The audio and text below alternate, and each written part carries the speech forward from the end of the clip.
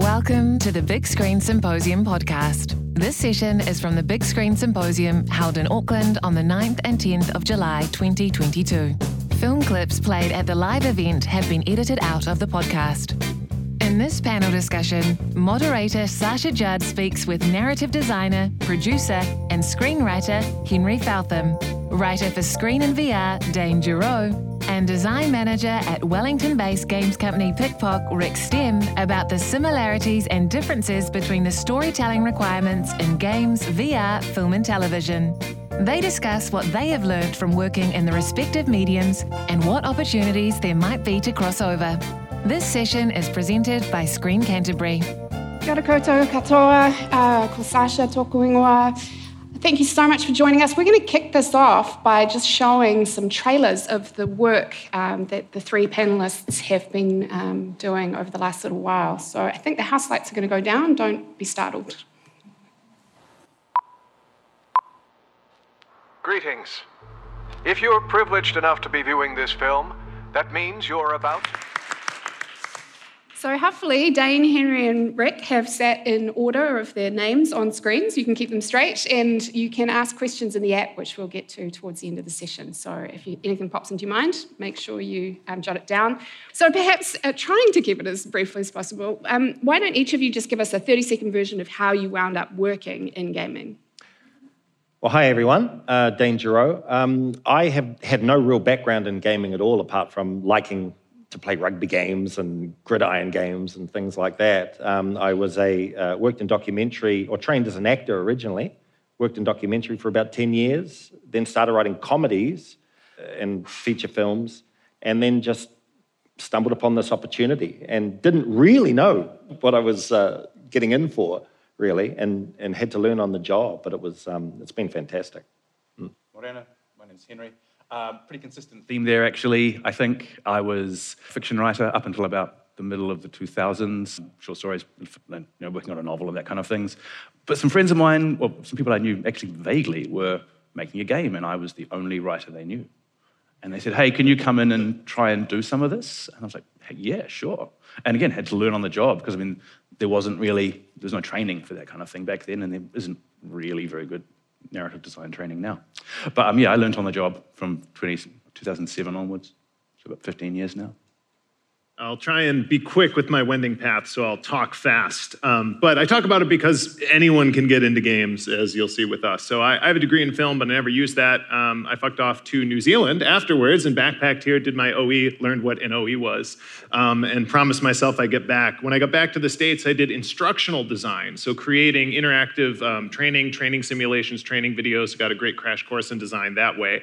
And interactive storytelling. I also did theater on the side. I've been a playwright for 10, 15 years, was doing that. From there, I moved into educational games. From there, I moved into consulting for instructional design while doing indie art, and slowly moved to full-time working artist. So I would teach video game design, I would make my own indie games, I would do theater stuff, interactive performances, and usually mash them up, actually doing interactive theater with game-like interactions or things like that.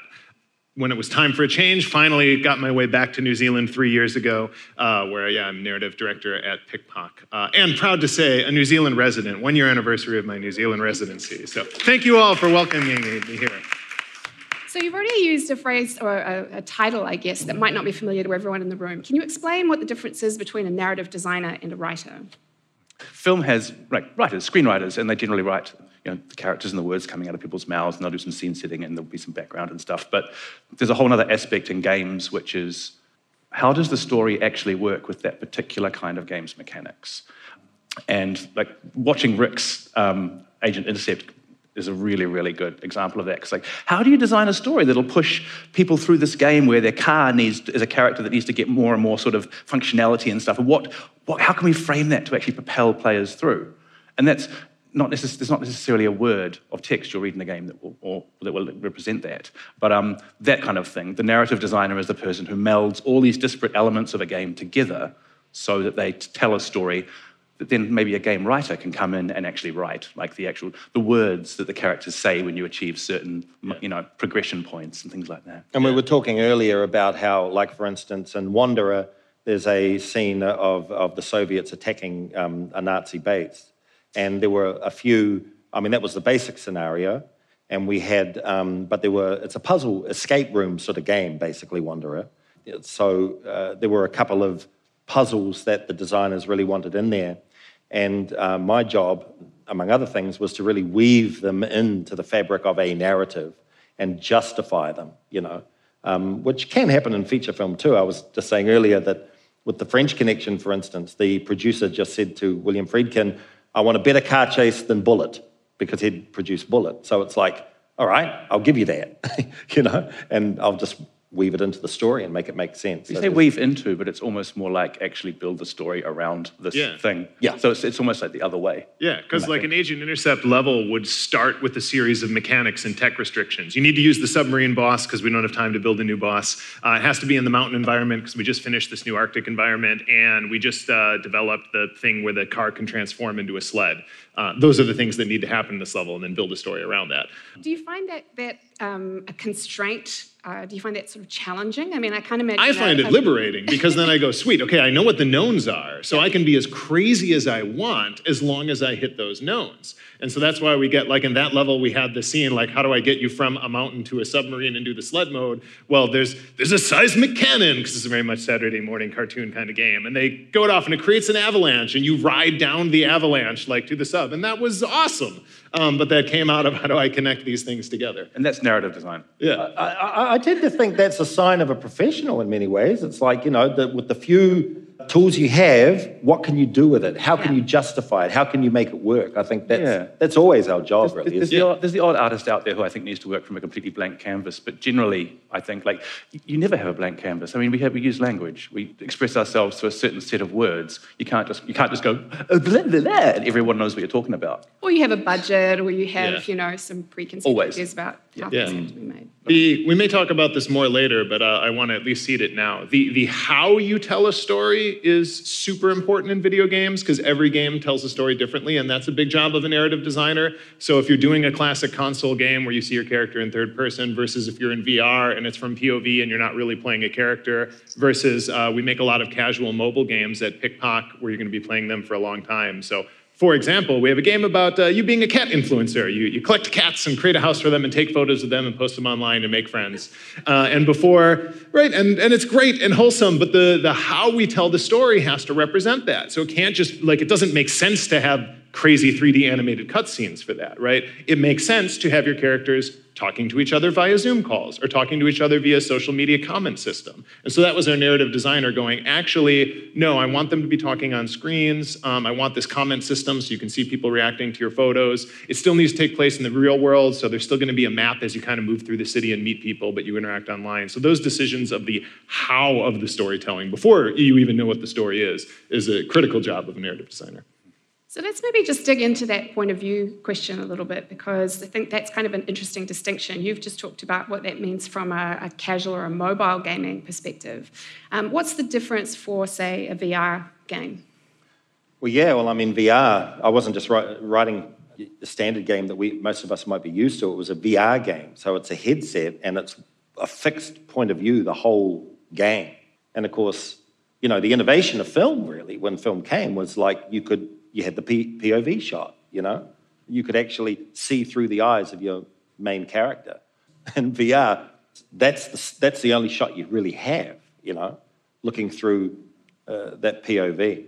And what was interesting with that is that, there were a few things. Like what I found initially is, because I'd never played one before. So I go to the office for one of our first meetings and it's like, well, you should really try one of these games. So we put the helmet on me, and it's a Batman game. It's just the load screen. And, I'm Batman. I look down, I can see my bat boots and everything, and they're sort of hanging over a building, and I'm overlooking the whole of Gotham. And I just lose my guts completely because, the spatial awareness thing in VR is so real. It's a simulation, It's not just a game. It's a real simulation, and you feel all the physical sensations, like spatially, it's huge. Straight away, I learned that unlike a film, where, the first 5 minutes, I've got to throw a whole lot of things at the audience to keep them riveted, and, it's a 20-minute mark, and where's the inciting incident, and all that kind of stuff. We sort of do have that, but, being in a space is such a huge part of it that you don't actually have to throw that much at people, you know? It's enough for them just to be in a world and explore that world, you know? So that was, you know, a really big lesson to learn. Maybe we should stay in that for a while. But the other thing too is, like, there's a sidekick character. You may have seen him in the Wanderer trailer there, a watch. And of course, you know, you're the lead character. It's your POV. You're in the shoes of the lead character, but you can't talk. So the watch, the way we wrote the watch, he was giving hints and so forth, but he also had to sort of preempt what the player might be thinking. So, and that sort of, in a way, becomes the dialogue of the lead character, as well as being a secondary character. Is that clear? Do you know what I sort of mean by that? That's the intersection of game design and narrative design, where it's like, okay, what is the intended experience of the player at this point, and how is the narrative then serving that and actually keep continuing to propel that? Versus, I guess, the more sort of linear film experience, where it's like, this is your experience from A through to B, C to Z. Whereas you don't even know what order necessarily people are going to be encountering these things in, because if it's a big space, are they going to go over here? Are they going to go over here? If they go over here and they don't get this piece of information over here, how does that affect what this information means to them? And that played out over potentially 40, 80, 100. I know people who have put 5,000 hours into a game. Yeah. And anytime you've got someone. Anytime you're giving someone a perspective for that length of time, your relationship to the story deepens massively. Well, players of Wanderer are exploring the story, you know? More so than even playing a game in a strange way. It doesn't really feel like you're playing a game when you're inside it. You're exploring a world, and then you find clues and so forth that take you to, you know, through story beats, but you're really exploring a world. And I guess that's what made VR so interesting. And just the whole physical sensation of the whole thing. I do want to share my hot balloon story. You're allowed one more VR anecdote. One more VR story. One more. It's a good one, people. So I buy a headset because I want to really get familiar with all this stuff. And there's this hot air balloon disaster, it's called, right? It's a half-hour game, $10. So I buy it. And you're in a hot air balloon, and you've got half an hour before it crashes. So you've got to get out of the hot air balloon with your glue gun and fix the balloon so you don't crash, right?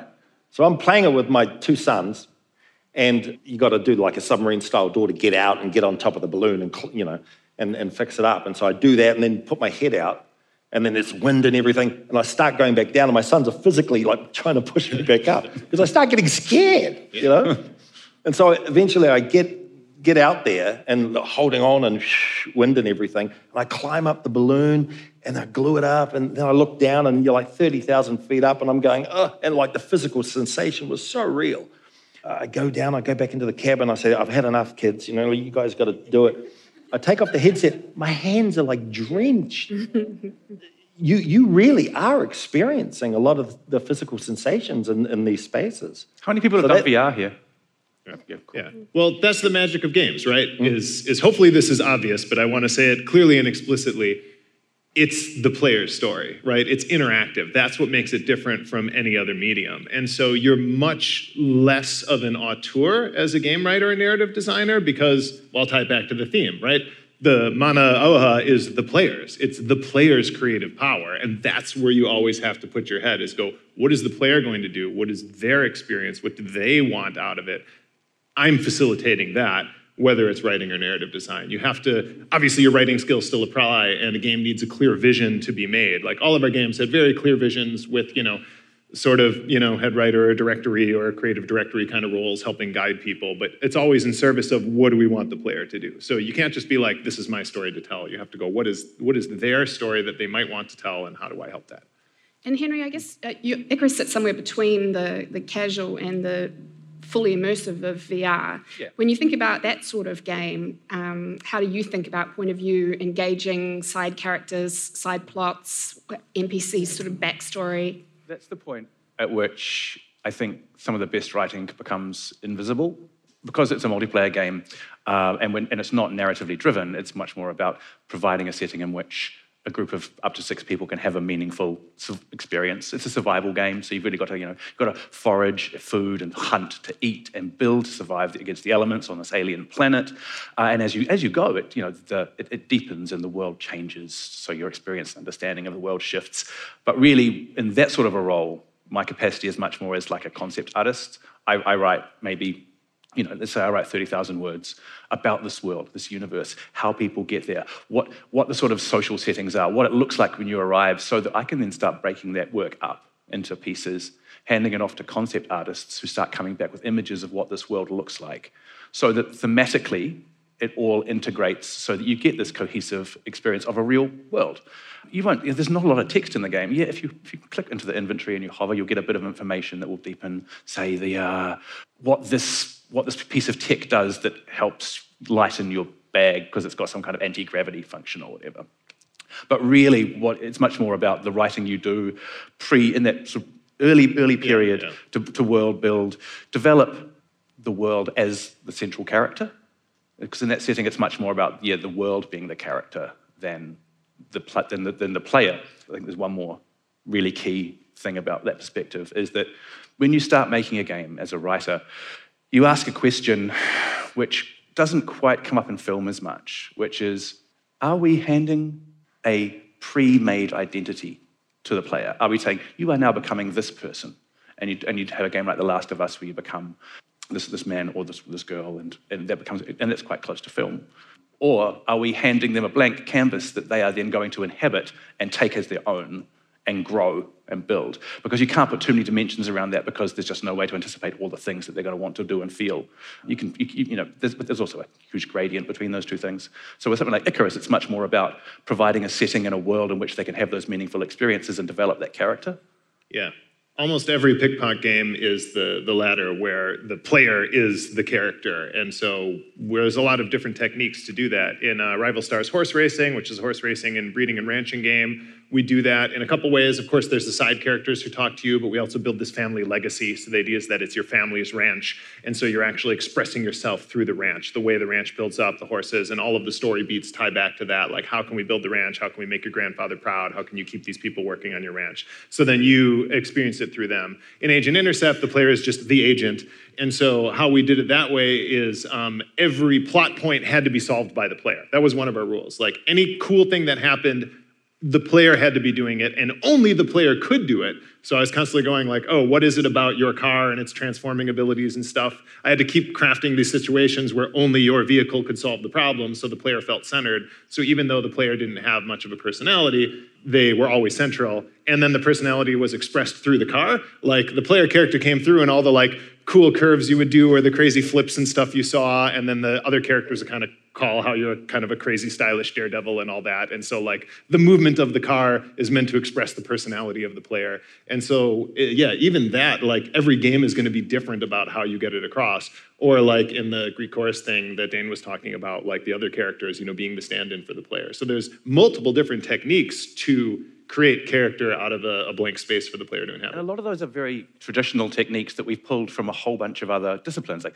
film and television and novels. And a game can be a poem. A game can be a painting. And the thing I think about games is that we are like the English language itself. We just take everything and then figure out what's actually going to work.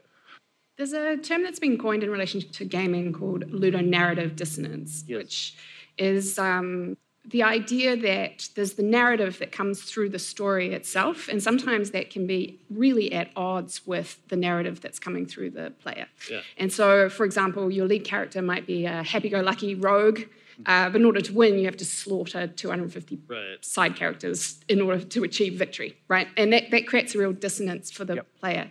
How do you think about that when you're designing and writing the story? Yeah, I've got 2 examples off the top of my head, so I'll jump in. A good bad example of that is actually one of my favorite games, which is BioShock. I love BioShock. Great gameplay, really wonderful storytelling. I think the term was coined in relation to BioShock. Right, because the themes of BioShock are like free will versus destiny and connection or lack of connection between other people. And the gameplay is shooting people. And so there's no, connection. And the gameplay is wonderful, and the story is wonderful, and they don't talk to each other at all. Yeah. So that was one of the first things we talked about in the Cats game, going, look, the gameplay is taking photos of your cats. So what is the story that supports that? You're a cat influencer. And then we branched out more too and go, okay, based on our demographic, actually social media stuff really works. And we think there's something accessible about entrepreneurship and that everybody sort of can understand this dream of working for yourself and having your creative things. So that becomes widely accessible and that makes sense there. And also, again, the cats are the main thing. So we need to feature that in the gameplay, the cute cats. And so that's where we had to go, all right, the narrative and the gameplay have to be the same thing exactly to avoid that and keep people immersed and keep them playing. In Wanderer, I guess the main character, we don't give too many clues as to who the person is. It's a blanker canvas, I think, to, probably so that the player can just fill that space, really. Yes. But, the side character is very built up. There's a real Sancho Panza type character. So there's plenty of character in it. So in a way, you are the respite from all the character work. You can just sit in it and be yourself in the role, really. And the other thing is, there's a bit of remember the show Quantum Leap? Scott Bakula's greatest work. Yeah. Oh, easy, hands down. Wanderer has a bit of a quantum leap thing in it. So you actually become different characters through time and encounter characters who are like, right, you sort of arrive on a moving train and it's like, come on, we've got to do this. And whoop, you sort of become that character for the moment that you're in it. So you become all sorts of different people, like an assistant to von Braun, the Nazi scientist, and, a high priest in an Inca temple. And, you are becoming all these characters. And you're talking about all the ways you've solved that problem though, right? In terms of narrative, like narrative dissonance, when it comes up, I feel generally like it's just a case of bad writing and bad design. It's like, if you've got like a teacup with two handles, like which one do you pick up? Like, come on. And I guess the theme here, and it's probably something that's coming through a lot of stuff we've been talking about so far, is that narrative has to serve design in games.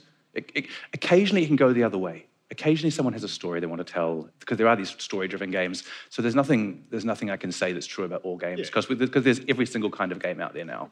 But generally, as your assumption going into a project, you should assume that your story needs to serve the mechanics. Because that's what the player is experiencing and it's the player's journey. And if you've got ludonarrative dissonance, it's because it might not be your fault. Maybe the people who are suggesting this is the kind of game they want to tell and the story they want to tell are forcing you to do this, but somebody's made a mistake at some point. And BioShock's a funny example because it is amazing and they've got this incredible world, but they wanted to make an FPS shooter and that train had sailed.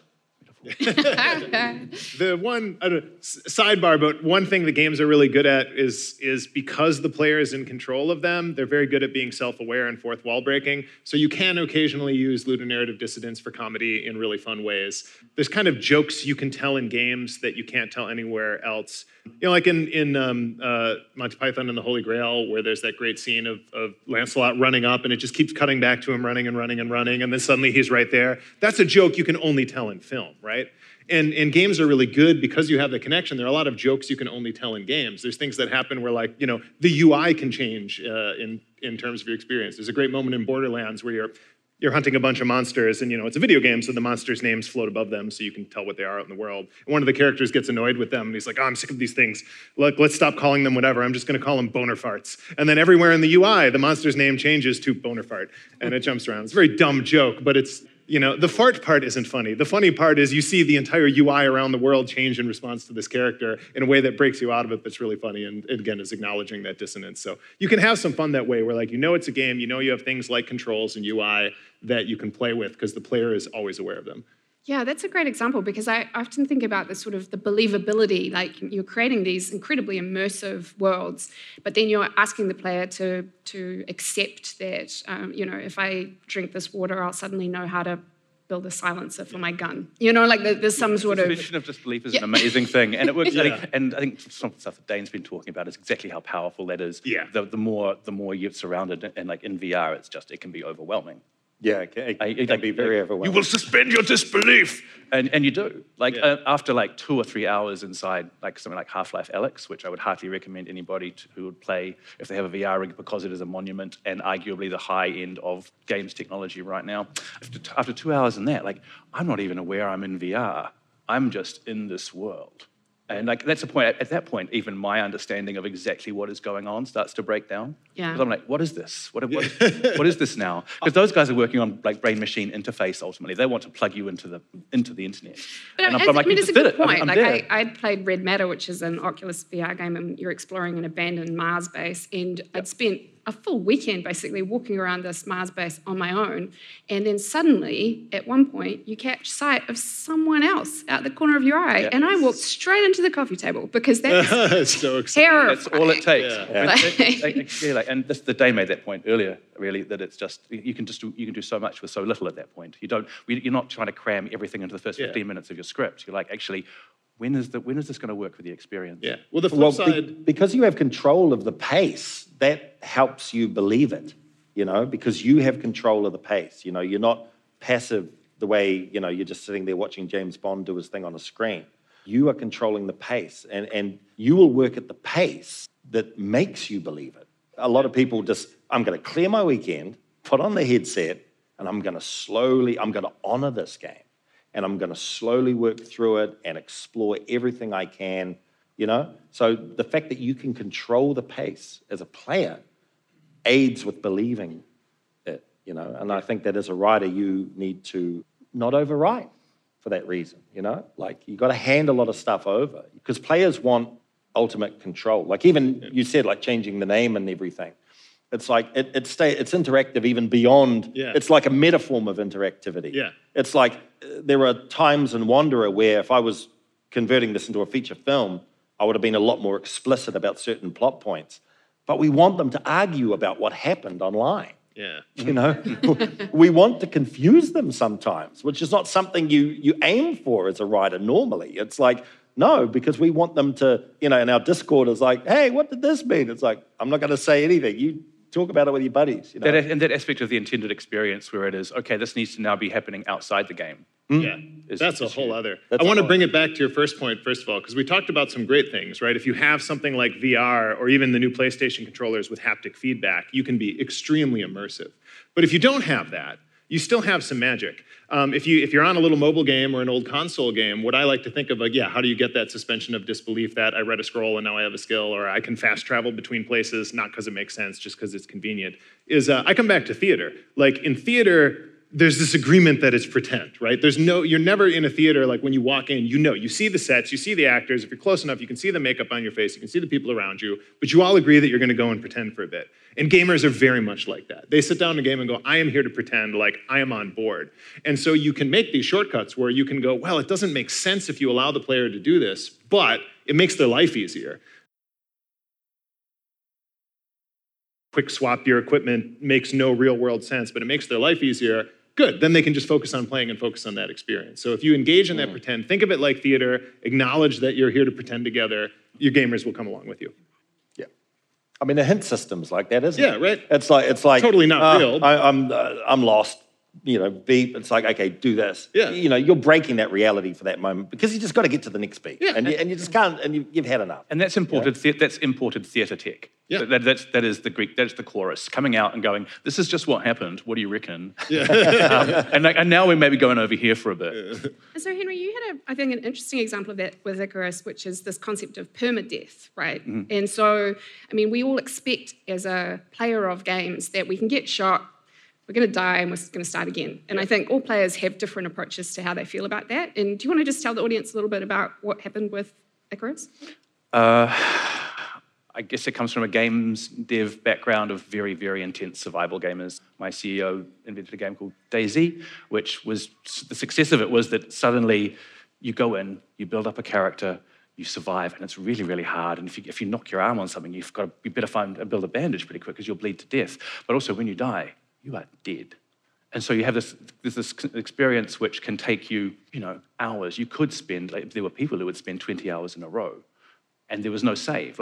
You find a safe place to put your character to sleep when you go out of the game, and there were some safe zones, and you jump back in. But if you lose your character, it's gone.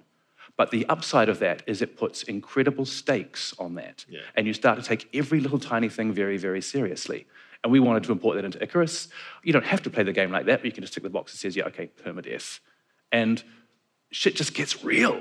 Because you've got 6 other people, and are we going to go and attack that mammoth? Because man, it will fuck us up. Yeah. And like, are we ready? And you grind and you make sure that everything is ready and you get incredibly particular about every little detail. And the game allows you to do that. And that's mechanics serving narrative, serving mechanics, which is a really cool loop to get going. But it just ups the stakes and makes that much, much, much more meaningful.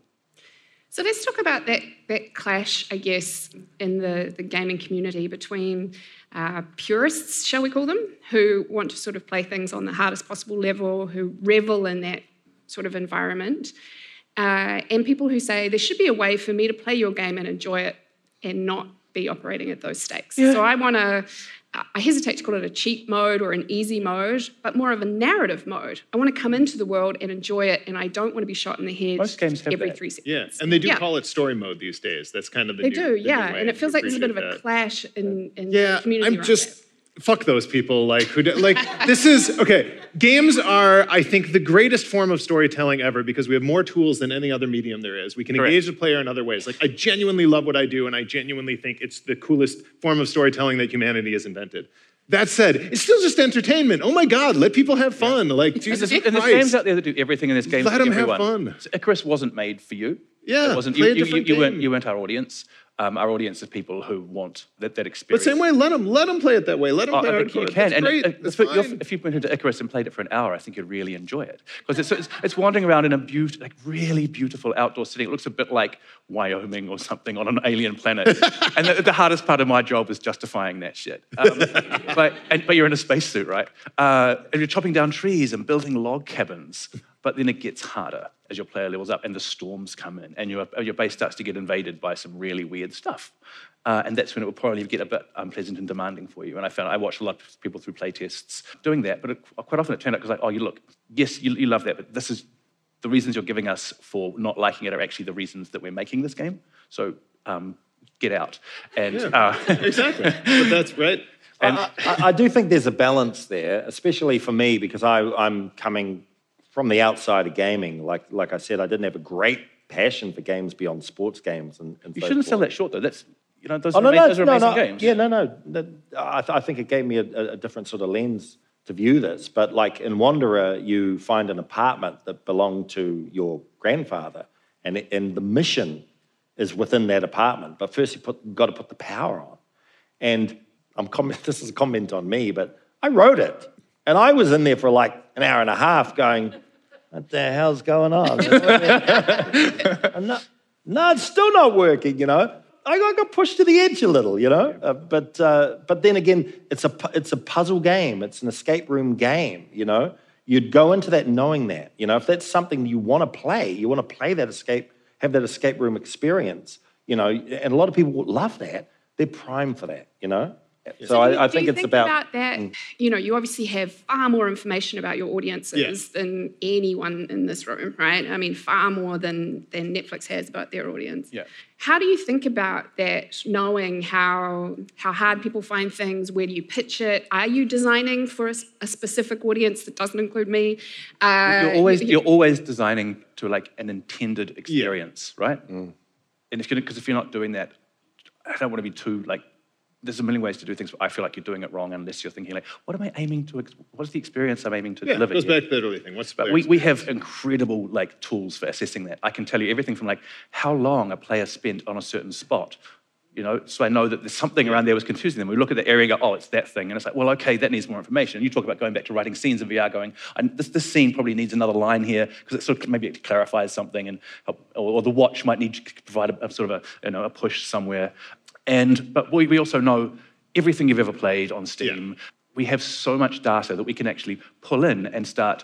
We can do this from the get-go. So we do massive assessment about who we believe our audience is, what we think they're going to want in the game, and also measure that against the game we want to make. But we can serve that and analyze it to a really, really sophisticated degree the whole way through. So our products are much more tied closely to our audience, I think. Yeah, I think that, to talk about the differences between writing for, say, film and TV and games, we have play testers. I mean, there's all that data, but then there's play testers who are playing. I mean, these games were just played time and time and time and time again. It wasn't like, we did a test audience in Waipukurau and they said this. Okay, great. We have But user what tests can we every do? week. Well, we can't reshoot that scene, so can we change the edit a little? I mean, we had a lot more. I mean, we could test it time and time again. Iterate. And I could rewrite it time and time again. So that's a lot different from TV and film, really. Yeah. We get a lot more cracks at it. Totally. Anytime I produce anything, I'm assuming that's just it's the beginning, and there's going to be 10 different iterations of that, and the end version's going to be sometimes totally different. Yeah, completely. Because I mean, all the players are individuals who are going to be attracted to. They're going to walk up to the pot plant and just stand there, and it's like, we need a line for that. Yeah, You're standing at the pot plant. It can be that made no sense to the person, or they got frustrated because 7, 8, 9, 10 different people played it, and they all had that similar experience. Okay, we need to address that, but we do get the opportunity to address it. Interesting one where our test audience actually inspired the core story of a game. We have these series of idle clicker games. You kind of let the resources build up and you just keep building and building and building and getting bigger. And this one was going to be themed on Vikings. And the key mechanic in these games is at some point when you build up, you can wipe it all out. You destroy everything, go back to square one, but you get this huge bonus. Everything builds twice as fast or your guys are twice as strong. So that's the key way to play. You have to play it that way to really progress. But nobody wants to wipe out their stuff. And that's what all this data find out is everybody, even though they got these amazing bonuses, it felt really bad to wipe out everything. And so as I was gathering the data for this new version of the game, I was like, all right, that's the key thing. That's the most important mechanic to how to play the game and the one people least understood. So that mechanic needs to be core to the story.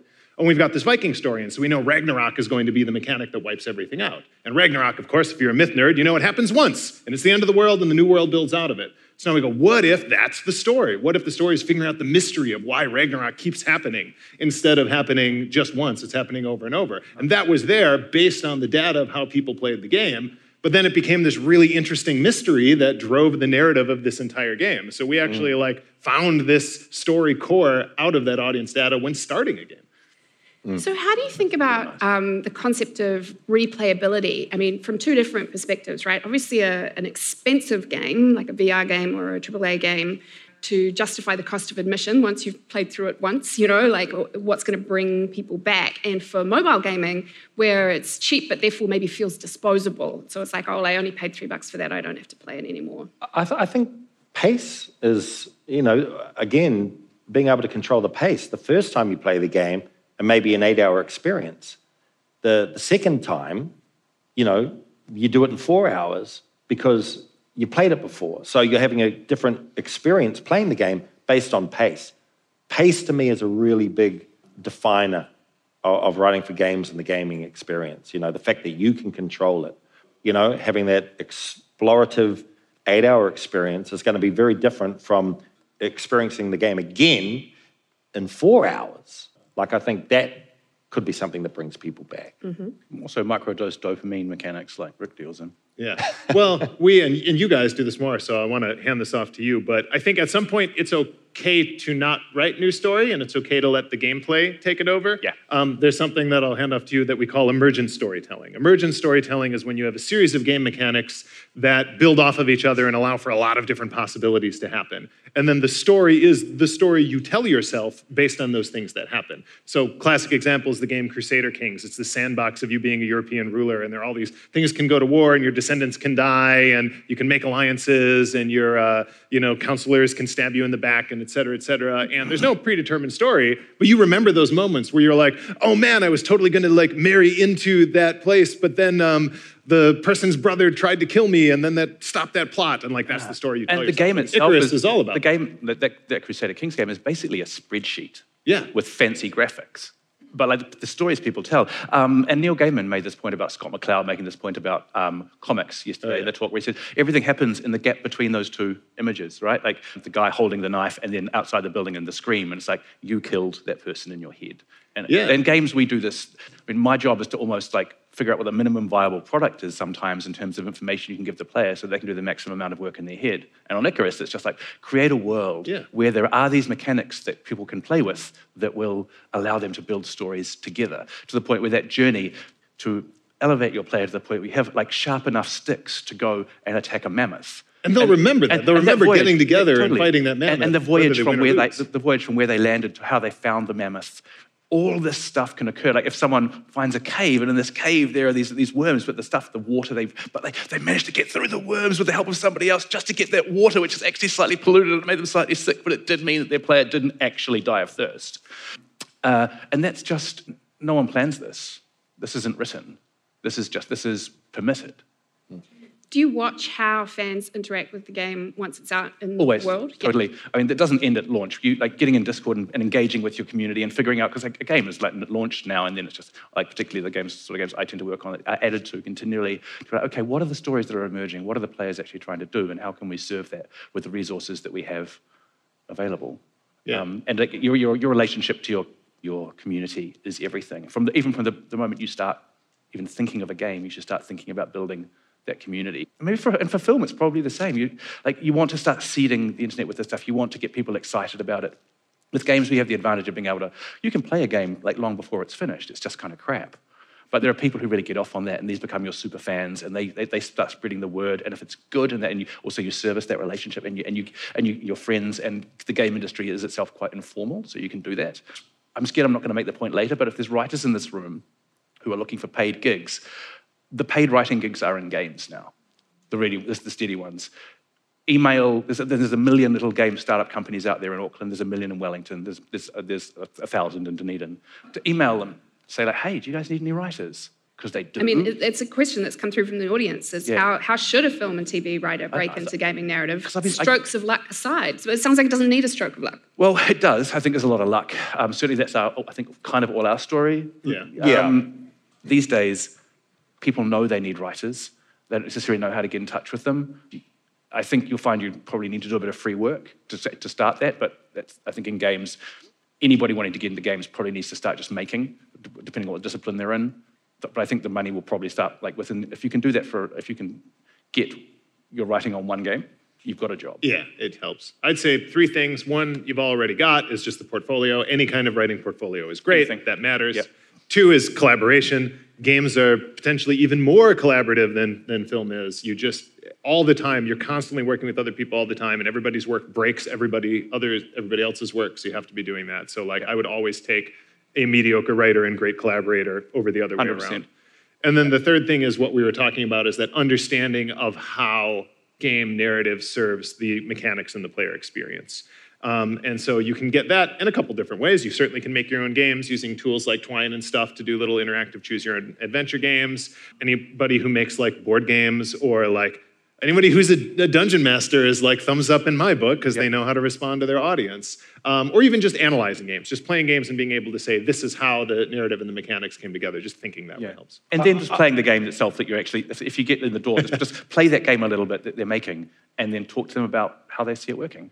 I would imagine that a lot of game makers would be very interested to hear from people who have experience writing scripts, TV, whatever it is.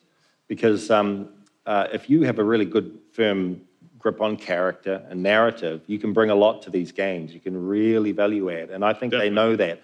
I have heard many times that there aren't a lot of great writers out there working in games.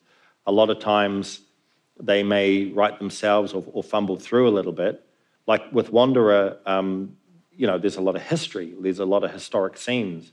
The Watch character's, a chap from the 18th century. I worked very hard to kind of recreate the way he would speak and all that kind of thing. That character work, I think, really went a long way. Like the Nazi scene, I did a lot of research on, who the actual historic Nazi general probably could have been in that setting, and where his mind was at that time. Because that's what writers do, like we go for that stuff. And the other guys are focusing on the design and the puzzles and everything else that they're doing. That's a gift for them. Really means a lot to them that that you can bring that sort of sophisticated, writing of character and so forth. And those are the restrictions you're working inside as well. Like, I think the other thing would just be good at working inside limitations. Yeah. But enjoy that, because that's actually what makes the creative process. That's what creates meaning. That's right. 48-hour film fests are so fun. I should clarify, just in some companies, game writer and narrative designer are the same role. That's where our Pickpocket's all wrapped up together. We think about that. In other companies, they're separate roles. But you need to think of them as different. But even if you're doing both of them. And so practically, how does game writing look on the page compared to film and television? Like particularly where there are plot points that have multiple outcomes or dialogue possibilities depending on what the character is. There's no standard script in games. Every game has its own format. I work in spreadsheets mainly. My one literally looks like a family tree. Yeah. It's a choose your own event, and that was the software is called Artisy that we use, and it's a family, it's a tree. It's like that goes to that. If he does this, this happens, and then there's 3 possibilities of what he could say, and that branches out into 2 more, and that branches out into 2 more. Learn spreadsheets and flowcharts. Talk to people. Agent Intercept would always start out with flowcharts to show the set pieces so we could scope it out. But then the script we used was a combination of me talking to the level designers going, what do you need to know to build the levels? Talking to the audio people and me going, what do we need to know for the dialogue? Talking to the cinematics director and going, what do you need for the cutscenes? And then we cobbled together a script format that served those people. Yeah. Actually, Rick hasn't got his slides with him. He shows a really good one where he just breaks down the entire plot into like the simplest, like almost like 4-point flowchart possible, just to get everybody on board about this is what happens, and then blows out different aspects of it for different people who need different things. And like the animators, and it's like we need a sad car, or we need an evil car, and like so the good car is going to go like big fishtail, like swagger, but the evil car is going to be like, and you can start pulling that out of that, even just that first document, and then you just basically determine the deliverables from what people need. Well, one thing which was great about Artisy was that, like the watch, he would have had probably about 150,000 lines, and then we're doing over 2 years of writing, and I'm writing more lines all the time. As I said, he's an old-timey character, so it's like he's got all these sort of turns of phrase, and I'd get to a point where it was like, he must have said that before. And then I look in and go, oh, he said it before 4 times. Okay. So I went back and took them out and said, guys, I have to change this. He said it before. So, this is so much dialogue. But like that software was fantastic because you could really pinpoint. And Witcher 3 has 950 voice actors. Right? I don't understand. Like, I think of how blown out we all were after 2 weeks of voice recording. And I'm like, how is that guy doing the Geralt voice? For like, hundreds of thousands of lines of dialogue and not killing his throat. So let's think about it the other way. One of the audience members asks, games blend narrative and play. Are there ways that screenwriters can bring more play into movies and television? I'm way on the extreme of this because every single one of my theater shows is interactive. So like, I love that. They're either choose your own adventure shows or like a pantomime, or I made a video game theater show where everyone in the audience had paddles that were buttons and we would like flash button combos on screens and the audience would have to like do it. They built me this like 10-meter tall dungeon set that had like ladders and platforms to make it look like a big Donkey Kong thing. And like, that was amazing. So I would love to see more shit like that. And Netflix, Bandersnatch, Black Mirror was huge. They have like a trivia choose your own adventure game. Yeah. So I would love to see the extreme literal end where you are actually interacting with things that change based on your choices. You don't have to do that. I'm a fan. I feel like that's like the tech doesn't really exist to support that. Not because also it could and it can, and then Bandersnatch is an example of the way like films become a bit more like games because you can choose to see different sections and and pick your own adventure kind of thing. It feels like Netflix is experimenting a bit with that. I mean, my niece in London showed me there's a Bear Grylls one, right, which she loves, and it's Bear Grylls is you have to help him. Oh yeah. But still, through the jungle. Once you have the experience of a film like created and you're sitting there, by its nature, it's generally going to be linear. So it seems to me the real potential for interaction is before that, or like engaging with your community to decide what's actually being created. So the film that results is a collaboration with your audience to a certain extent, which also there's your market, and then it grows from there. Yeah, there's a lot of stories, right? Really favorite characters who don't get killed off come back because the audience like them. Yeah. I don't really have a good answer there, but I would say that if I was comparing it to film, it's how I would imagine working on a Lord of the Rings may be as a writer, in that there's so much detail, or a Marvel film, where you're really creating a universe. It really has that sort of feel about it. I mean, I have done some American work, and the scope broadens a lot because they have more money, so I can do car chases and cars can bang together and stuff. People can't bang together in a New Zealand film because it's like you need a stunt man, he can't be around. So I guess that's how I would compare it to a feature film. Adult animation. I think people are finally recognizing that games aren't just for kids, and I think people are also finally realizing that animation isn't just for kids. So Love, Death, and Robots is a great example. Oh my God. Things like Arcane, and there's some really cool stuff out there going, actually, animation is for everybody. And so I'd love to see more of that too. There's one more, because I think one of the things I think the tools that games can bring to bear on a lot of other things is gamification, right? Like, we turned, like Instagram it used to be a hotel selection app, but they said, like, we want to make it more like a game. So they introduced, likes and all these little mechanisms they borrowed from games about basically becoming slightly competitive. And my argument off the top of my head would be, if you want film to be more like that, Eva, I just gamify the production process rather than the actual outcome, because that production process is collaborative in its very nature, and I'd be really interested to see more of that. This is just developing on the point I made before. What do you mean by gamify the production process? And get people involved in voting for and upvoting what you want to happen in the story, and or getting contributors, or just Reddit's a really great example of people where invent entire film plots in a thread, and then start actually pulling it out and go, okay, we're gonna do this. Here's a Kickstarter. Let's put some cash in, see what we can do, see where this goes. And that's a simple example. Well, that sense of ownership that players get, and taking it on to other platforms and Discord and arguing about it. It's like a lot of film producers would envy that, but they're not quite there, right? I know. They can't really engage people in the same way. I'm going to be extreme again. The modder community is great in games, where people can take a game and then they can build, side things that change the balancing or add new characters or build new levels and pub it in. I wish we could do more of that and stuff. I wish IP law would go away so we could have a bunch of great Star Wars stories, because that world is great. I'm happy where it is. I did say I was going to be extreme. No, I'm with him. It needs to go away. Borrowing an influence is the creative engine of all culture ever.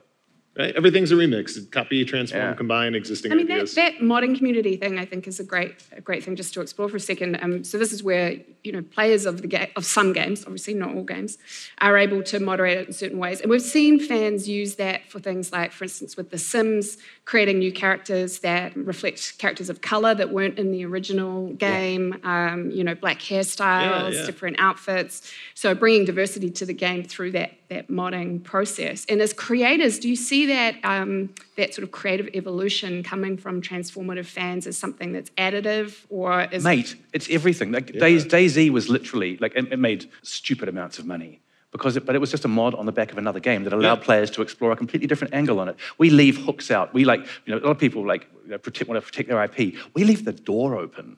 It was come in and change our code and do what you want.